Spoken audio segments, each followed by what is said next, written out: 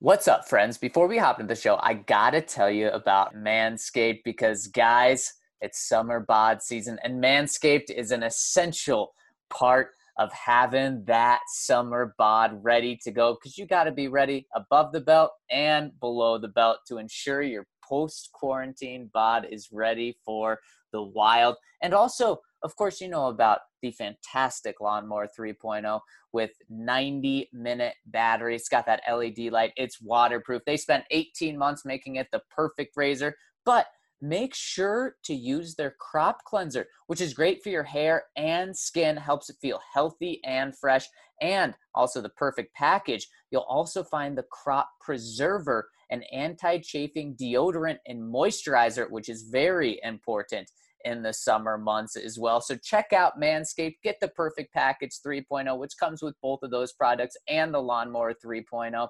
And guys, make sure to check out the Shed travel bag, and you can get that for free if you sign up right now. For a limited time, subscribers get 2 free gifts, including that Shed travel bag, which is a $39 value, and the patented high-performance reducing chafing Manscaped Boxer Briefs. So how do you do that and get 20% off? Use that magical code DNVR20 at manscaped.com and you'll get free shipping. So do yourself a favor, get the job done right. Check out Manscaped and use that magical code DNVR20. All right, Mace, let's hop into the show.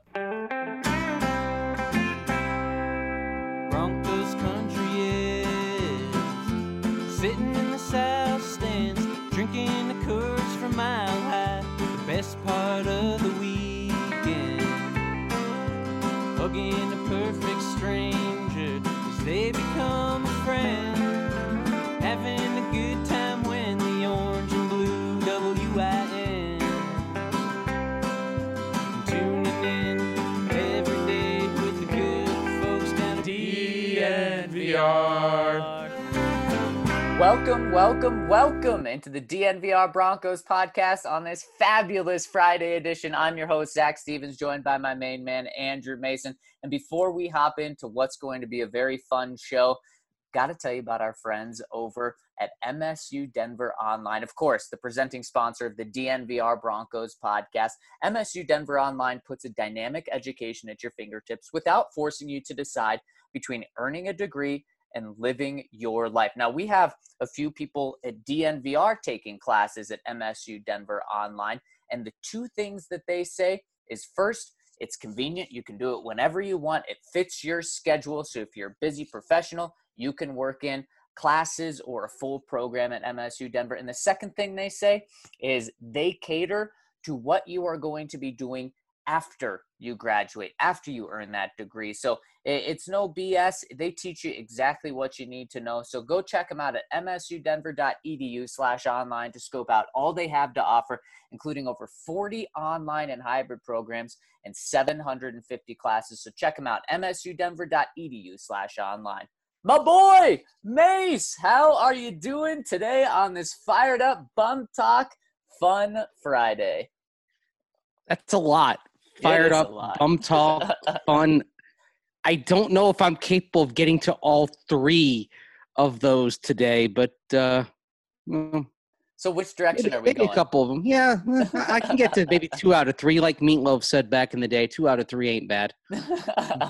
Unless you're on MSU Denver Online, 66% probably is not going to cut it. No, that's, I believe, a middle D. But you know what? As we saw in Tommy Boy, a D is passing. D's get degrees, baby. Yeah, a lot of people were in college for 7 years. Yeah, they're called doctors. Yeah, I hope those are the people that are in there for 7 years. Oh my goodness. And Mace, we have a pressing issue that we need to talk about. John Elway talked about another quarterback on the team, Drew Lock, when we talked to him earlier this week. And John kind of dumped cold water on the party. He tempered the expectations for Drew Lock this year, as we're getting so pumped about what this offense could be. John Elway said, slow down there, and literally used the word temper when asked, with everything going on this offseason, if it's fair in his first year that expectations need to be tempered. John said, yeah, they're definitely tempered. I don't think we can expect with no offseason for us to come out and be hitting on all cylinders. I know that we've spent a lot of time in Zoom meetings, and Pat Shurmur and his staff on the offensive side has spent a lot of time with it, but there's nothing like being on the practice field. It's going to be a slow build. The expectations of Drew, I mean, he did play well for 5 games, but that was only 5 games last year. He didn't have the offseason this year, which was young football players is very, very important. I know he spent a lot of time throwing to the receivers and getting the timing and doing what could be done away from the facility, but we're very young on the offensive side. With the way training camp is set up, I always remember as a rookie, it was important for me to see other helmets and not just Bronco helmets, but to see other helmets to get used to and realize, hey, they're in the NFL now. With our young team, that doesn't help us. I was hoping for a couple preseason games just because we were so young on the offensive side to get to see someone else. We're going to have to deal with it. This world is adjusting, so we'll just adjust to that. The mature kids will come in and do everything they can to get up to speed, but again, they're going to be young guys without an off-season program. We definitely have to give them some rope and temper it a little bit and take it one practice at a time. What do you hear when John says that?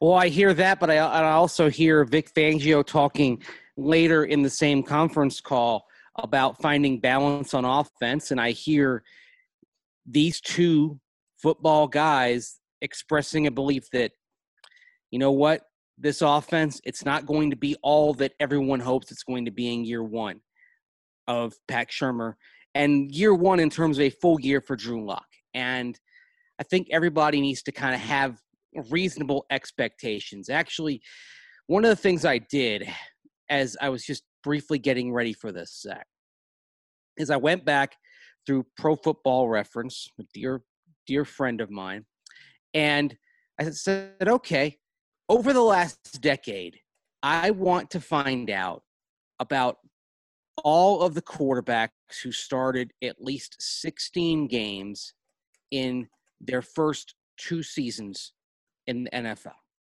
Okay, so their rookie season, their second year, they started at least 16 games. How did they fare? And it was kind of interesting to see over the last 10 years, Zach, the average passer rating of rookie and second year quarterbacks who started 16 games. In their first 16 games, the average passer rating was 83.3. Okay. And pretty tempered.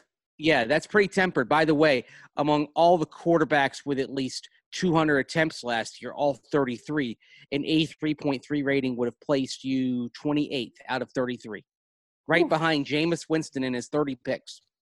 Now, let's assume that Drew Lock is – now, I took those numbers, and then I said, okay, give me the overall numbers, do it on a per 16 game basis, and came out with an average of 60% completion percentage as part of it. And I thought, okay, Drew Lock, even though my expectations are tempered, 64% I think we can expect in completion percentage, right? Given what he showed last year, a game plan playing within himself.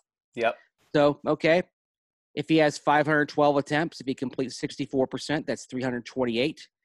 And if he has the exact average per completion of every second-year quarterback in their first 16 starts over the last 10 years, he would have 11.6 yards per completion. That put him at 3,792 yards, 21 touchdowns, 14 picks. If you're, again, going by the rate established by all those other quarterbacks in the last decade, and 88.6 rating. That's average, okay? So I think the thing is, there's a lot of optimism for Drew Lock. But my expectations have always been pretty reasonable, that if he is middle of the curve, maybe a little bit better for among first and second year guys over the last 10 years, I'm pretty happy with it. This puts him on the upper side of the curve of those guys, and I think it's perfectly reasonable in this scheme, even with no off season. So I don't feel like my expectations are changed that much, but how about you? Yeah, my expectations, it's when I think with a clear head, I think I have pretty similar expectations for what John's thinking. And that, Mace, is an average quarterback, maybe slightly below average. But when you get excited about all the weapons that it has, that Drew has and this offense has, you can think, oh, man, Drew can be a top 10 quarterback this year. And that's, I think, what John's saying needs to be roped in and come back, is not a top 10 quarterback. So let's look at some of those average type quarterbacks from last year. And I'm going to start with Baker Mayfield, who in terms of yards was 14th last year. Now, Baker threw for 3,800 yards, 22 touchdowns, 21 interceptions. Obviously not the touchdown to interception ratio you're looking for. But below him, Kyler Murray threw for 3,700 yards, kind of the numbers that you were saying, Mace. 20 touchdowns, 12 picks. Okay, now we're getting into the territory you're talking about. And Kyler, of course, a 16-game starter. This will be Drew's first year being a 16-game starter. Kyler being a young guy. So that's probably the case that you most want to look at. Now, of course, the Arizona Cardinals went 5-10, but the Broncos have a much better defense than that. So that could prove to be a way better record for the Broncos, that sort of stat line. Kyler threw for 64% completion and had a quarterback rating of 87. So, Mace, I think that's exactly where our numbers line up. And Kyler was an average quarterback last year. And you can say, well, Kyler was a rookie when he did that. Drew's now a second-year guy. But essentially, Drew is, yes, he does have more of an advantage than a true rookie. This is his first 16 games as a starter. It's a new offensive system. He's got so many new weapons and offensive linemen around him. It's essentially his first season in the league. So, Mace, I think that's where we're looking right now, is Kyler Murray from last year. And how are the Cardinals feeling about Kyler Murray going into year 2 after a full year under his belt? Exactly. They're ecstatic. And the thing is, over the last decade, of the 32 quarterbacks that started 16 or more games in their first 2 seasons in the league, in those first 16 starts, Kyler Murray, that passer rating, those numbers you mentioned, that passer rating is 9th of those 32 quarterbacks over the last decade. Yeah. And it's right there. It's just behind Lamar Jackson and Baker Mayfield, just ahead of Marcus Mariota, Jared Goff, Teddy Bridgewater, Cam Newton. I mean, first of all, it's a bit better of a season the Broncos have gotten from their quarterbacks over the last 4 years. So you are talking about a scenario, Zach, where the Broncos have improved the efficiency of their quarterback play, even with a young guy like Drew Lock. Yeah. The future is still bright. I think what we're doing is we're slowing the roll on the whole thing about, okay, can he be an MVP candidate like some breathless prognosticators have said? No, I think that's where everyone's just kind of got to pull back a little bit here. Say, okay, where does he go and where does it compare to what the Broncos have endured the last 4 years? And if he has the type of season that you're talking about, like Kyler Murray did last year, if he has that 88.6 rating that I'm kind of pointing to and is, again, in the middle of the pack of starting quarterbacks in the league, frankly, I'm ecstatic. And it doesn't matter what the Broncos' outcome is as a team. I'm saying he's got at least 2021 and certainly 2022. You just go ahead and tie yourself to Drew Lock through the length of his contract and let him and see if he can take those next steps. And if he does, you happily write that big fat check. Yeah, it's time to get past his contract. And Mace, I think something that also happens throughout the season is that while those may be the ending numbers, maybe you see the first 4 games, Drew come out, throw 4 touchdowns and 4 picks. And you're like, oh no, this isn't good. But then the last 12 games, he comes out and throws 16 touchdowns and 8 interceptions. And that's kind of what you're looking at. Maybe it even takes half the season for him to really get up to speed with his guys. And it's 8 touchdowns, 8 interceptions the first 8 games.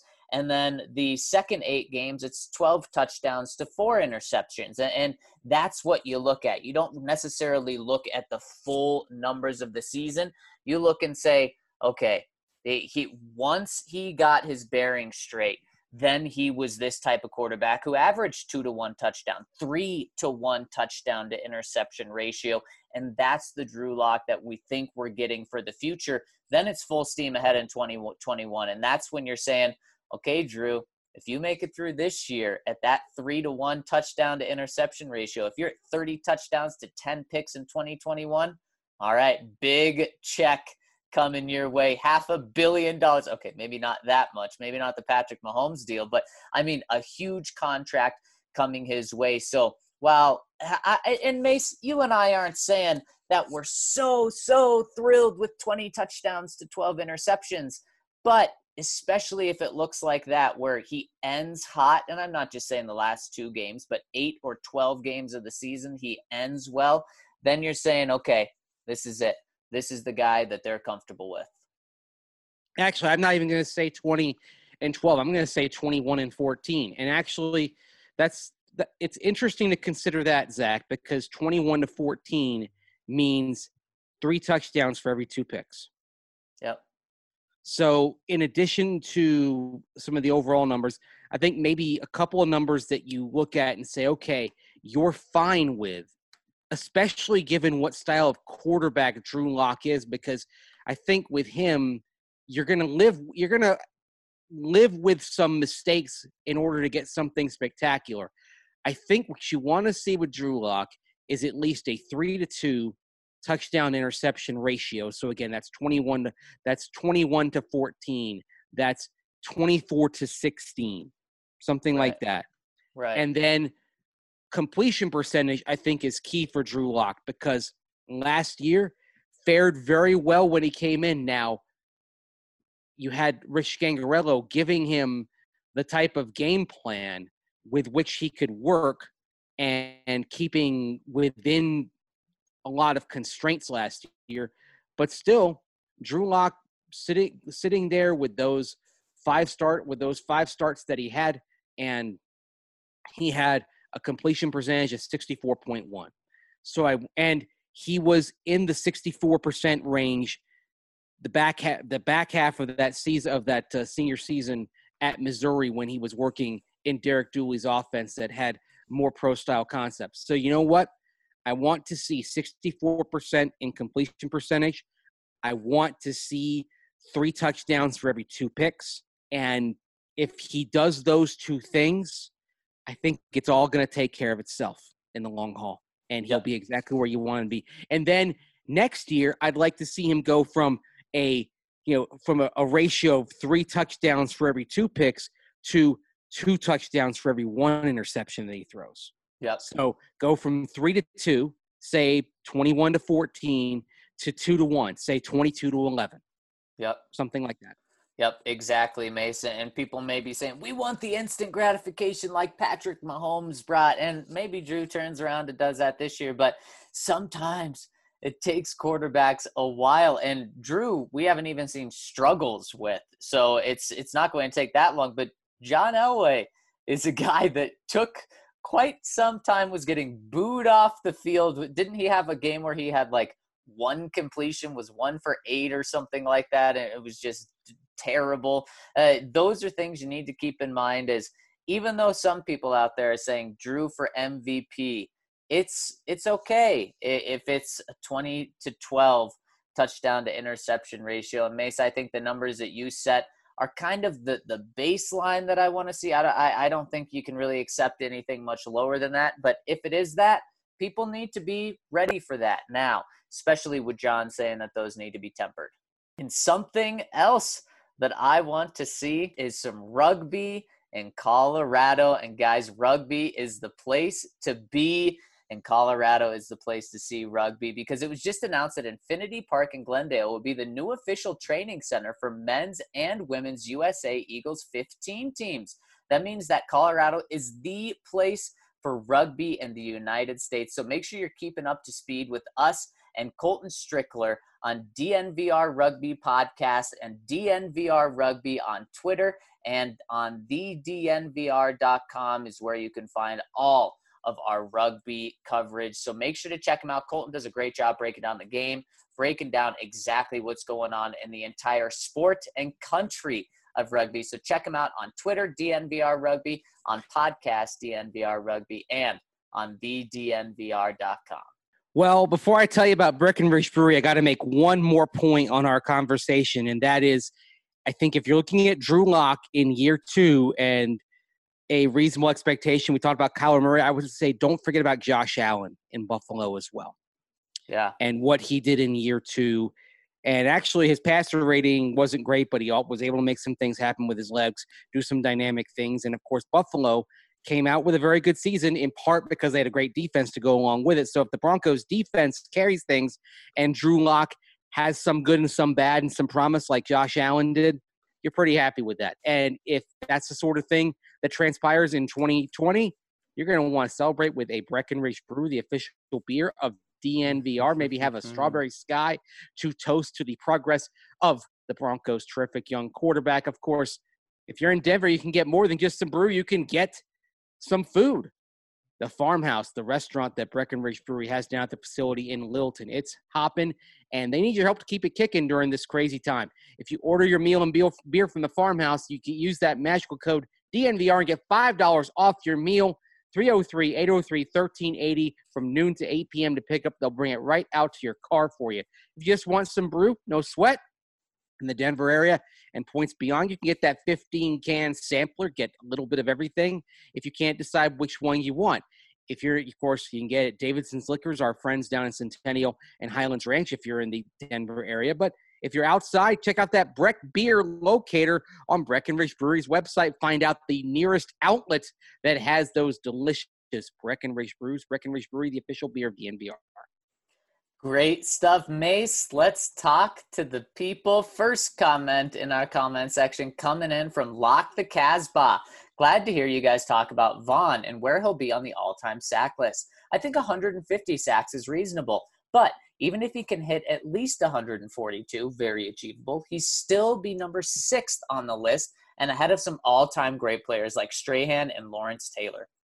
Vaughn has also only played 135 games. Everyone else anywhere near Vaughn on the list have all played at least 150. So Vaughn's pace throughout his career is solid too. Also, while we're talking about the delay at which players test positive for COVID, there was a John Hopkins study that showed that even 8 days after symptoms appear, a whopping 20% of tests were false negatives, and the numbers got worse the sooner you test. So it could be that players will play week 1, then a chunk of those who contract COVID, if any, will test negative, but then they'll go on to play the following week anyway. It's definitely worrisome, and I'm crossing my fingers. I totally agree about that. Still so much unknown. And he goes on and says, how do we feel about Damian Williams opting out in terms of impact on the Broncos? Considering they have Edwards-Helaire, probably pretty minor. So Mace will answer that one right now. Yeah, well, first of all, I want to touch on COVID as well because, of course, this morning we learned that there were positive coronavirus tests on the St. Louis Cardinals in Major League Baseball. So another series has been called off, the Brewers-Cardinals series this weekend. And so now you're looking at a scenario where 3 teams have had positive tests since Major League Baseball started that have resulted in game postponements / cancellations. The Marlins, the Phillies, the Cardinals. And you know what? If I'm the NFL, I'm watching this. I'm starting to work on those contingency bubble plans right now. Yeah. Even if it means a delay, this is starting to get out of hand here. It shows what we've seen so far is bubbles work and no bubbles don't work. And as Lock the Casbah pointed out, you can have false negatives and 8 days after symptoms appear, it takes a while sometimes for infection to result in a positive test. I mean, we had the Phillies, they look, after they were around the Marlins over the weekend, it looked good for a couple of days, but then you had a coach and a clubhouse attendant test positive, resulting in postponements for them. So, yeah, if the NFL has had a chance to look at now all the other three sports at least getting things started, and if they're not thinking about a bubble right now, I think they're on a fool's errand. Yeah, and again, Mace, just like we've talked about, it doesn't have to, and it shouldn't be a 6-month bubble. You got to get creative right now. It would, in that case, it would be a shortened season. Just start thinking. Just start thinking about it. I'm not saying do it, but start kind of laying the groundwork. Saying, okay, if we have to go send 8 teams to, or 32 teams and divide them in 8 teams and send them to 4 different cities, how does that work? Start laying the groundwork right now to make sure that there is a season. As for Damian Williams, yeah, you know what? Damian Williams, I was thinking about this yesterday. Damian Williams is why you should not doubt the sincerity of any player who is opting out of this season. Because professionally, he's probably going to lose because of this. Because Clyde Edwards-Helaire is probably going to take the carries, and it's possible that Damian Williams may come back next year and find that his role is evaporated based on what you expect from Edwards-Helaire in that offense. So it's, he's making the right decision for him, his family, and you know what? Take care of them. See you back next year, and I hope things work out for Damian Williams personally and professionally. But Edwards-Helaire now becomes a big play fantasy-wise and all that, and he should be able to step up right away and produce. Yeah, in terms of a Broncos perspective on that, unfortunately, the Broncos don't get much of a break because I don't think you draft a running back in the first round in that offense to have him sit. So it was going to be the Clyde Edwards-Helaire show no matter what. Now it truly is. And he goes on and says, and besides Vaughn, who are a couple Broncos players on the roster or from the past 2 to 3 years that you think have the best chance to get into the Hall of Fame, including players not on the team now, but not as far back as Ware and Peyton? Okay, well, that's pretty easy, I think, because 2 to 3 years, if we're so we would be including Aqib Talib and Chris Harris Jr., right? Yep. There you go. Because Talib was still on the team in 17 and Chris Harris Jr. on the team through 19. So, yeah, those are the 2 guys that have the best shot easily. Yeah, and just talking about the last few years, Talib has the best shot. Then, you put Chris right there. Emmanuel Sanders isn't going to make it. Demaryius Thomas probably not going to make it either. So, yep, those are your 2 best shots, and Aqib has the best one of them. All decade for Chris Harris Jr. I know they didn't differentiate between first and second team this time, but all decade, if Chris can stack a few more Pro Bowls on his resume and maybe even another All-Pro out in Los Angeles, then he's going to enhance his case. Right now, I'd say he's probably on the outside looking in for the Hall of Fame. He's a lock Ring of Famer. Yeah. Aqib Talib, that the pick sixes that he had, that's a really cool stat line for him and one that's going to come up. But I do expect they're both going to be at minimum Hall of Fame finalists at some point. Yep. I totally agree. So, Count Locula, what's a toy / collectible that you always wanted as a kid but could never seem to get your hands on? For Count Locula, he says, G.I. Joe, the aircraft carrier, and He-Man Skeletor, Snake Mountain still haunt me to this day. Love the Count. Mace, do you have anything good that you weren't able to get your hands on? I don't know if that I couldn't get my hands on. The one that I really wanted and took a while to get, but I finally got was the Millennium Falcon. So. And how big are we talking? Oh, it was like about it was okay, it was about this big. Actually, one of the things I'm excited about, my daughter got me something for a recent gift that we're going to work on because she loves doing Lego and we kind of work on them together. It's a fun activity, and obviously my wife got it, but my daughter gave it to me. It's a Lego Millennium Falcon that we're going to work on. Oh, so, man. How many pieces are in that puppy? Oh, over 1,000. That's going to be a multi-day project for us, but it's going to be a lot of fun. Oh, that is awesome. That sounds like a blast. Boy, I can't think of anything that I really wanted that I wasn't able to get my hands on. But when I was really, really young, my favorite present that I ever got was one of those small electric cars that you drive around as a kid in the backyard. It was green, and I call it the beep beep green Jeep, and it was just I was in it all the time. Absolutely loved it. Yep. Mark IT Snatch. Hey guys, to the DNV Army. What is your favorite convenience store? After living in New Mexico for a spell, it's hard not to choose Allsup's. The freshly fried chimichangas and flautas exist on another plane of culinary existence. Don't get me wrong, Colorado. Come and go is good, but it's just not the same. You know what? Come and go, because it's not in the Denver area, I'm not really all that familiar with it. I think I've been in one of them, and I didn't have food or anything, so it didn't really strike me as anything special beyond having the chuckle-worthy name. It is a chuckle-worthy name, and I think he has to be trolling. I don't think there's anything special about Come and Go besides the name. Yeah.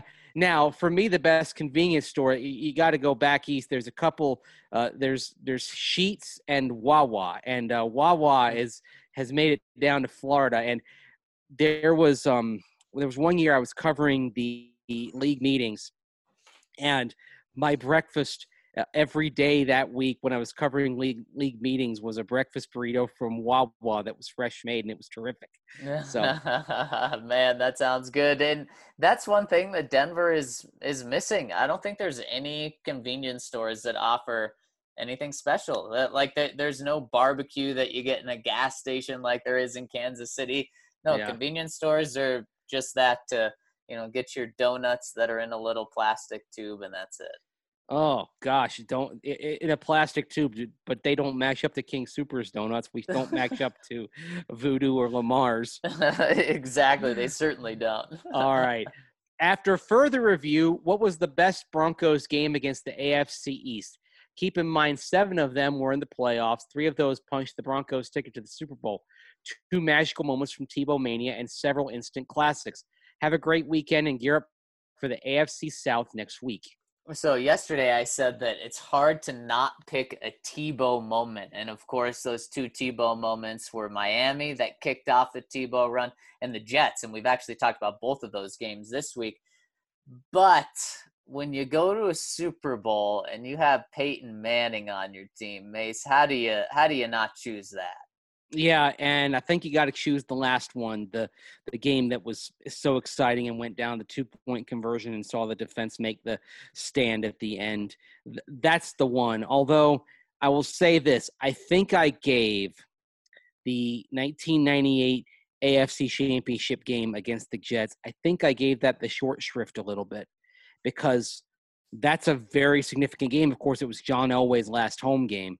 And everyone knew that it was likely going to be Elway's final home game at that moment. So there was a lot of emotion. The Broncos actually fall behind 10-0 in the third quarter before roaring back and storming past the Bill Parcells and Vinny Testaverde-led New York Jets. So I would be remiss not to mention that for the significance of being Elway's final home game. But, yeah, the game against the Patriots in January of 2016 takes the cake. Well, in May, speaking of it being the starting quarterback Hall of Famer's final home game, that was also Peyton Manning's final home game with the Broncos. And, of course, remember the drama right after that one where a video catches Peyton telling Bill, if this is the last time, it's been a pleasure. And, oh, my gosh, this is the last time. Now, of course, many people really had the feeling that it was going to be anyways. It wasn't breaking news. But to hear it from Peyton's mouth was something. Yeah, that's oh boy. I think he knew and all of us knew that the sand in the hourglass was pretty much gone. There were a few kernels left. Yeah, and then by the second half of Super Bowl 50, the hourglass was empty, and it was just, can this team hang on? Can everybody else hang on? Checking down to a run on third down. Yeah. In it was a 1-score game at that time, right? It was 16-10, I believe, at that moment. Yeah. Oh, boy. The thing that my wife still talks about when she reflects on that game is being in the stands, and in the second half when Peyton went back to pass, everyone kind of held their breath. Wow. you knew it hit me at a point covering that game too, watching him. I just thought we've, in Seinfeld parlance, we've been left of the slash for a while, and then eventually that car kind of came to a halt, and we were just trying to get this car back to the dealership and the test drive, and fortunately the Broncos did it safe and sound. Worked out better for them than it did for Kramer and his buddy from the auto dealership stalling out and as they kept going. But hey, you've never felt so alive. Next one coming in from Flying Mayan. Hey guys, happy Friday. Right back at you, Flying. So I've been watching the new Rockies season. When they were playing the Texans last weekend, the Texans audio broad crew. The Texans? Yeah, I don't think it's the Texans. It's the Texas Rangers. Right, exactly. Sorry, Flying. When they were playing the Rangers last weekend, the Rangers audio crew was playing a home crowd sound effects during the game, including reactions to hits, strikeouts, etc. They were really laying in on it, too. At one point on Sunday, Drew Goodman said, "Wow, rowdy Sunday crowd." Sounded like playoff baseball at times. The Oakland A's, on the other hand, didn't have any crowd noise, which may have actually made it easier for our pitchers to focus in tight situations. Do you think that this home crowd noise may come to the NFL? Is there anything in place that would prevent a team from doing this? It seems like maybe a good way to preserve some degree of a home field advantage. The speakers at the stadium can get pretty loud. At Mile High, they could play a recording of "Incomplete." Of course, what would stop a home team sound crew from just outright trolling the visiting team with sound effects? Peyton Manning, maybe. What do you think of home team crowd noise in the stadium? Thanks for the pod and have a great weekend. Go Broncos. It sounds like another opportunity for the powers that be in the NFL to start making some rules, because there's already rules about how you can't run the scoreboard and in actively try to induce fans to make noise. You can't run music past a certain point. You can't do all sorts of stuff here. So it's something the NFL is going to have to figure out, because even the places where they're talking about 20 and 25% capacity, even if they manage to pull it off, and right now I have my doubts about that, quite frankly. But if you can get 20 to 25% of capacity in the stands, it may not be ideal, but those people are going to make some noise. So you are the Jets and the Giants, and the state of New Jersey has told you can't have any fans in the stadium. How do you compensate for that? When you pipe in the noise, is there a decibel level that you don't get past? I mean, there's just all sorts of there's all sorts of stuff that has to be worked out. The thing that I want to see that they would not do, because you're going to want they want to keep it positive, of course. Like when I was watching the Braves Mets game on Sunday Night Baseball at Citi Field in New York, and Rick Porcello got shelled. And he leaves early and the Mets are behind. And I'm like, you know what? They should have a boo sound effect. If they really, Philadelphia, New York, certain places, they should have a boo sound effect for when the home team is doing well. But, so Mace, gotta be positive. They can't do that. Blah, blah, blah, blah, blah. What you're saying is you want Garrett Bowles to feel at home with the boo sound effect after a hold. I'm just saying that I believe very strongly in the concept of corrective booing. I agree with you, Mace. I think this is all going to be pretty regulated by the NFL, and they're going to say, here's the maxes you can do. And I would imagine every team would just say, okay, we're cranking it up to 75 decibels or whatever that number is. And so it's probably going to be the same all around, unless a team wants to freak an opposing team out and just have it be completely quiet, which maybe a team or two tries. But I think for the most part, every team's going to reach their limit. Yeah, I think so as well. Broncos, Sooners, NY Rangers. Hey, guys, happy Friday and happy end of July. Football is almost here, and I have to say I'm very excited. Let's hope the league stays healthy and safe. My question today, if you could have either the Broncos offense or defense finish first in the league next season, what would you pick and why? Assume the opposite unit will come in at 16th in the league. So one is the best and one is average.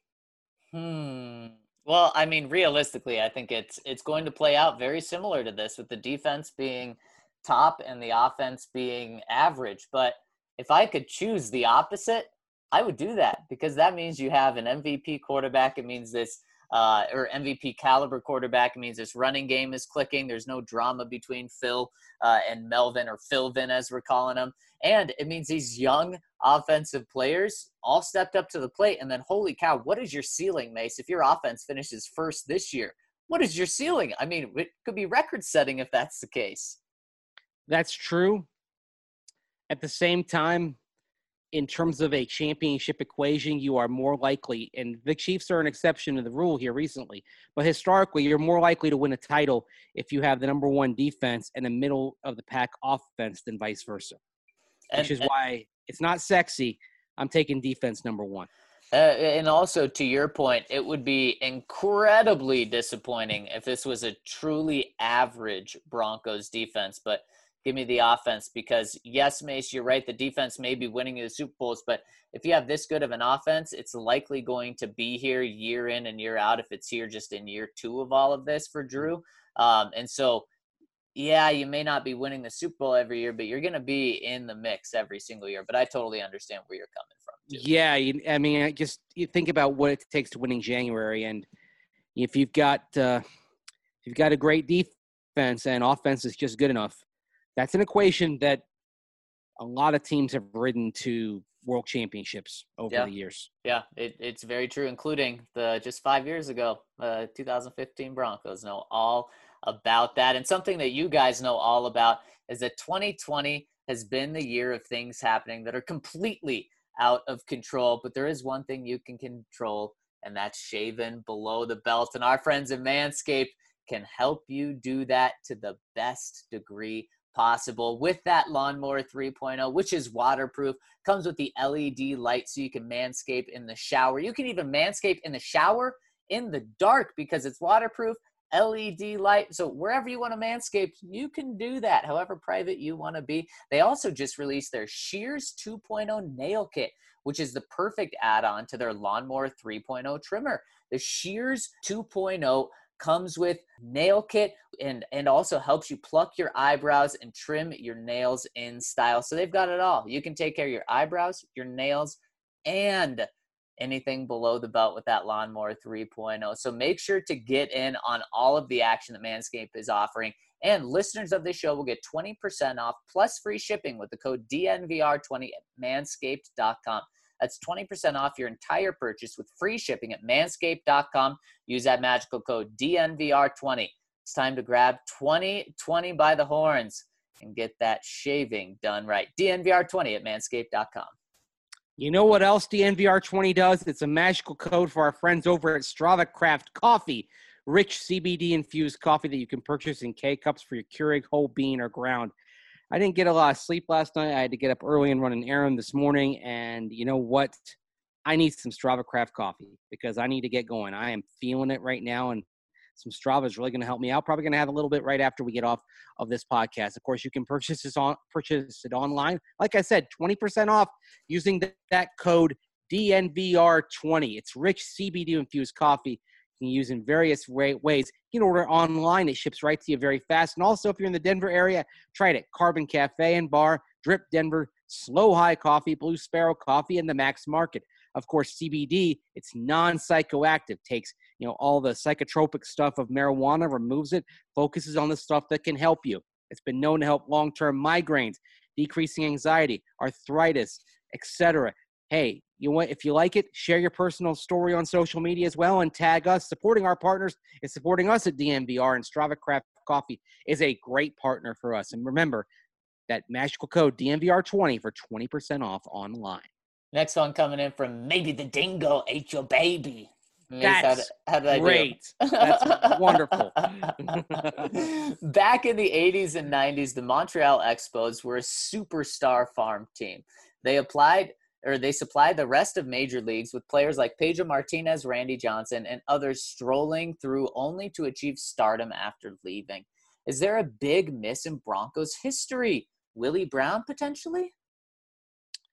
Well, I'll tell you right now, you're worried about Shaq Barrett in this regard.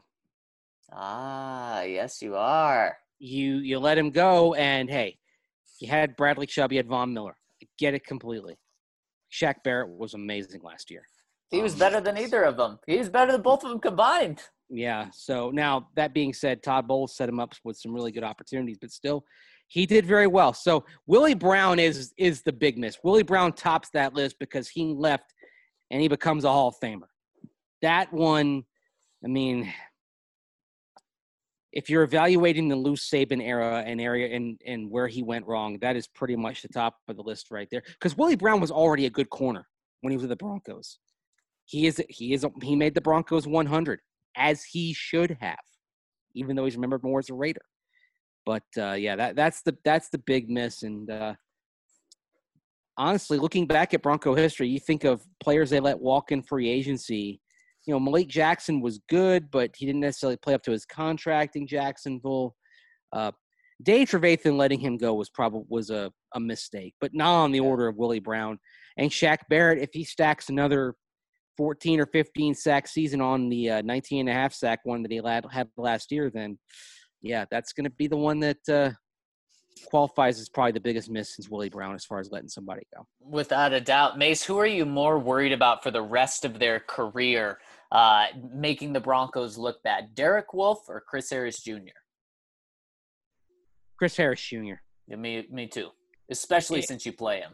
Yeah, and the thing with Chris is there's a path for him to playing another 5 or 6 years, even if he loses a step, and that's moving over to safety, something he did at Kansas, and he has the skill set to do. If he's receptive to it, I think he'll probably do pretty well back there. Derek Wolfe, I don't think he plays as long as Chris Harris Jr., and that's part of why I think Chris Harris Jr. is the one that you may regret letting go of. Yeah, exactly. And if Chris Harris Jr. gets to play exactly where he wants, and that's purely in the slot, which it looks like he's going to be able to do with the Chargers, then that could raise his game from what it was last year. Very true. Jersey Bronco. My boys! I have finally caught up on the pods, and I want to thank you boys as well as the rest of the community for all of the great content that has been keeping me sane and entertained. I was 4 months behind ever since remote instruction started in Jersey. As a middle school teacher that works in a district with little to zero parental involvement, keeping teenagers showing up and engaged in virtual lessons every day was a real struggle. Between juggling recording videos almost daily for each class, grading, writing new curriculum for next year, trying to chase down students who haven't checked in for weeks, trying to communicate with parents, and working a part-time job, I was losing my mind. I can't thank you all enough for this great escape the community has given me, especially since I lost my grandmother to this virus in April. Whenever the Broncos were on TV, I look forward to her calling me to let me know my Broncos were on. I wish I could tell her how much I will miss those calls. Make sure you tell your loved ones that you love them any chance you can. Sorry for the long comment. Much love to you all from New Jersey. Oh, man. Jersey Bronco, first of all, our condolences to you on that. And, I mean, that's having a family member, a parent, a grandparent that is with you in terms of that fandom. That's something special. I mean, you telling me about your grandmother calling you to let you know that the Broncos were on. My mom kind of does the same thing sometimes when the Braves are on. So you hit me, man. And I really feel awful for you, and hope you're hanging in there okay. And I hope you'll continue to treasure the memories of your grandmother for stuff like that. That's really touching. Yeah. Thanks for checking in, Jersey Bronco, and so sorry to hear that. And man, I can only imagine what life has been like on top of that with everything you said about the job. My mom's a teacher, and going to remote in the middle of a school year, I can't even imagine just how difficult it is, seeing how crazy it is to completely change your job for something that is 100% in person to 100% remote. Has really been a struggle for so many teachers. So, man, to go through that with your grandma, so sorry, but thank you so much for checking in and for still riding with us, and I'm happy that you're caught up. Can't wait to hear from you more. Next one coming in from the Big T says, does anyone else get annoyed by lazy reporting? It plagues the National Football League. It really does. None of you three do this much, thankfully, and why I'm still here, but it really pains me to see national media focusing on a player's stats rather than how they play. And then that player gets hyped and they just regurgitate what everyone else is saying. Shake my head. Lazy reporting. I can't remember what year it was, but Elvis Dumervil was lauded as an elite pass rusher by national media because of his numbers. but the amount of coverage sacks he had were plentiful. On the other hand, Robert Ayers was a handful for most blockers, always making the tackle work hard on runs and passes. He'd get pressures, but not get many sacks at all. I never heard a peep about him. We're all susceptible to taking what a reporter says as gospel, and at least what we read and hear influences us. So I would urge you all to judge players on what you see from them on the field rather than their annual numbers. Would love to hear what 3 journalists' take on this is. A view from the other side, if you will. Maybe I need to back down a bit. If you think the invention of PFF and other advanced metrics has hindered or helped this, it gives us more ammunition to bump up a player we love or crap on those we hate, but gives the media that ammunition too.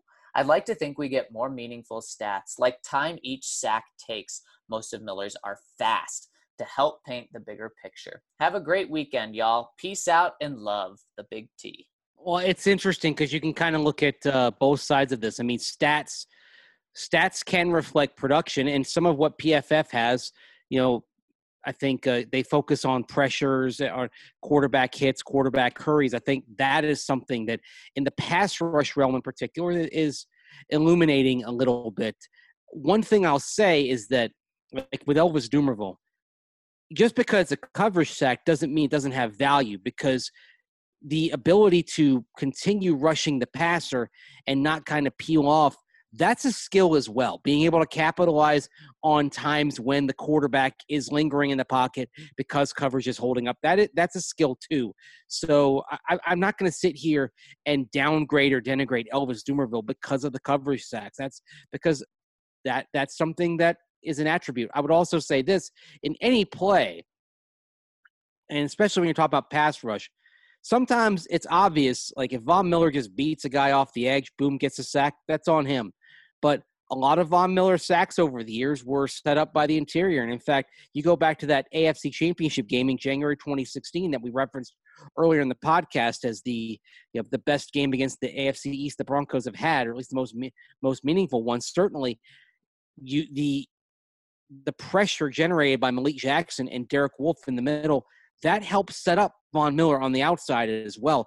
That's one of the things that really made the Broncos pass rush in 2015 so fearsome, was it was the inside-outside mix. So there's always more to it than what is obvious. Almost always, I should say. Yeah, and it's a piece of the puzzle. PFF is a piece of the puzzle. If you're not going to look at it, well, you're missing out on valuable information. If you judge everything on PFF, well, then you're going to miss out on a lot of information as well. And I have some friends that absolutely live and die by PFF, and I try to bring in the other viewpoint. And I have some friends that don't want anything to do with PFF, and I try to bring in the viewpoint of PFF. PFF markets themselves as, every single team in the NFL uses this. Well, because they have some good stats there. But I don't think teams are setting their draft board and free agency board by PFF's overall grade on a guy. No, they're probably looking at time that it took for a guy to have an average sack length and things like that. So you got to take them all and put them all together. I understand what you're saying, the Big T, about just looking at one number and judging a player off that. And yeah, that's not right. Yeah, you know what? The other thing with PFF, I don't really like their rankings at the end point because we don't see everything, every data point that goes into giving a player, say, an 85.2 rating. But I think that their raw numbers are valuable, and those are the ones that I try to lean on. I like to look at, for example, with how they grade blockers. Although that being said, sometimes I think, especially with zone blocking schemes, they miss on what the responsibility of each blocker is. So again, it's a good tool, but it's not a be all end all. Right. Exactly. Next one coming in from LDJ. Hey guys, loved the pod yesterday. What are the realistic expectations for Von? I think a better question is what it is for Jarrell Casey. With Draymond Jones emerging and Shelby Harris underrated, as long as Jarrell Casey can line up anywhere on that D-line and take the double teams, Von's getting 15 sacks since 2015. I can't remember the last time Von has not had to worry about double teams as much. And the NFL has had to ask itself, if we can't double team Von or Chubb, how do we stop these guys? It's what I'm looking forward to primarily because much like these offensive weapons, how are you going to stop this entire front seven? How? Only the Washington football team with Chase Young can rival the Broncos, but man, it's gonna be scary. Oh, I gotta speak up though here before you move on. The Chargers front seven is legit. Yeah, it's so, very legit. Yeah, I'd actually say the Chargers front seven probably overall is a half step above the Broncos. Now they got $135 million man on their line as well. Can you blame him for that sort of outlay? I think he's worth it. Yeah, $22 million a year. I'm actually surprised it wasn't more, to be honest. It was 4 years ago that Von Miller got $19 million. I would have thought 4 years down the line that number would have been closer to 25. So I'm not saying that they got a steal by any means by paying Joey Bosa 22, but I don't think it's a bad contract at all. And remember, Joey's working from the interior as well, 3-4 defensive end, so that's a little bit more rare of a skill set too. So yeah, I'm kind of surprised it wasn't more, but I'd be happy to write that check if I were the Spanuses. He's a rare talent. Yep. He goes on and says, anywho, question today.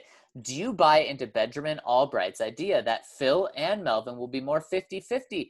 I just keep envisioning Phil being so good you're not going to be able to take him off the field. However, I found Melvin Gordon's training page on Instagram with film from practices and training camp with the Chargers. I love Phil. He cannot catch the ball and run routes like Melvin. We have to have Melvin in on third downs. It's a must. He's too good, LOL. Yeah. And I think what we're going to see is that Pat Shurmur is going to really wrap his arms around what he has and use them both. Yeah. Maybe it starts with a bell cow approach and it fades into more of a timeshare. Yeah. I think he's going to understand. I think he's going to, get a grasp on what he has and use it accordingly. Pat Shurmur's been around long enough to know how to use assets. Right. And having both of these running backs being productive. And early in the season, Vic Fangio says he wants balance. John Elway says the offense is going to be a slow build. What's the most reliable part of the offense in terms of the experience and proven success? Running backs. Exactly. It just makes sense. Yeah, so, it does make sense, and that's why I think they will run the ball more than people expect and maybe even want, but it'll be a good thing for Drew. And I do think Melvin gets over 50% of the touches at the end of the year, but I do think it's not going to be totally lopsided. Yep.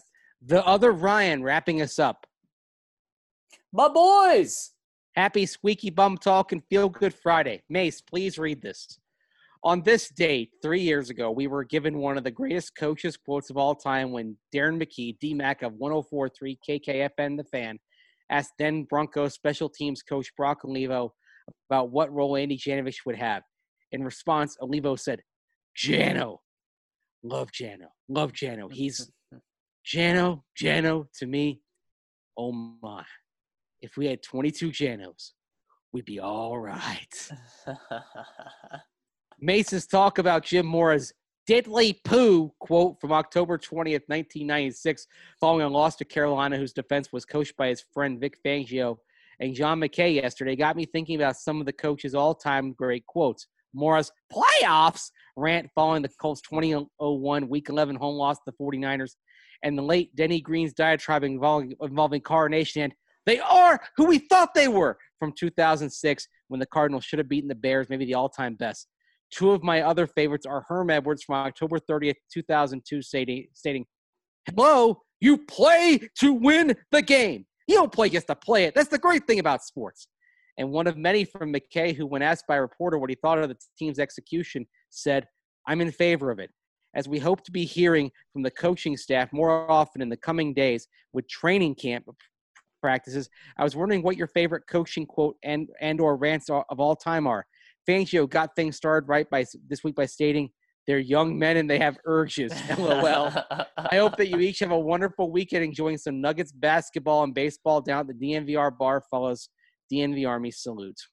Thank you, the other Ryan. And yeah, boy, that was such a good quote by Vic, wasn't it, Mace? Oh, my gosh. it's just so totally Vic. I mean, when he said that, I thought that is so on brand for Uncle Vic. Yeah. Yeah, it's such an Uncle Vic thing to say. Oh, man. And the other Ryan, I mean, I think he absolutely nailed it.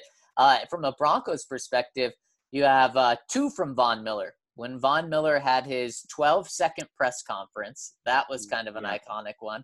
And then you, of course, have another one where he says we're going to beat the Cardinals bleeps, and made that very clear what the Broncos are going to do. And then, of course, the Broncos win out and did that. And then you also have Bill Musgrave saying, I second the beeping motion. Oh, yeah. Well, here's one. It's maybe not my favorite, but this is something that I found from a John McKay coach's show in 1983. The Bucs were 0-8, and he went on his coach's show the next day, and there was this exchange. Hi, Coach McKay. We have a very important game this week against Gibbs. We'd like to know how you would suggest we mentally and physically prepare for this game. Amy, I would say at this point in time, in this area of the country, I would be the last person you should ask. That's great. Wow. I like the brutal honesty. Oh, yeah, that is some I would brutal be the last honesty. person you should ask. I love it. Oh, boy. I mean, that's a coach who he's halfway through an unexpectedly bad season. They were supposed to be a playoff team that year. They'd been to the playoffs 3 of the previous 4 seasons. They lost Doug Williams. They traded for Jack the Throne Smo and Thompson. They thought they were going to have another good team. And it just fell apart and really was the start of 14 bad years for the Bucs. And that's a man who halfway through a season wanted to pack everything up and go play golf in November and December. wanted no part of anything. And yet there are some infamous clips from his coach's show. Like the first year he had his coach's show, his co-host was a sportscaster named Andy Hardy. And John McKay had a habit of saying things like, well, if you knew anything about football, Andy, and then he'd get into his point. Oh, my gosh. Wow. Wow. And Mace, to bring this show full circle, we have a buzzer beater coming in from Talking Schmidt. He says, happy Broncos Friday. I'll keep it short for you guys today. How many passing touchdowns do you predict Drew Lock will throw this year? Have a great weekend, gentlemen. All right. I think we kind of said it earlier. You're going for 20. I'm going for 21. I'm changing it, though. Oh, come on. Those are my tempered expectations. That's what I think fans should be acceptable with. I think, man, I'm going 26. I'm going 26 touchdowns. But you should be okay with the stat line of 3,700 yards, 20 touchdowns, 12 picks. But I think he throws more. I'm saying 21.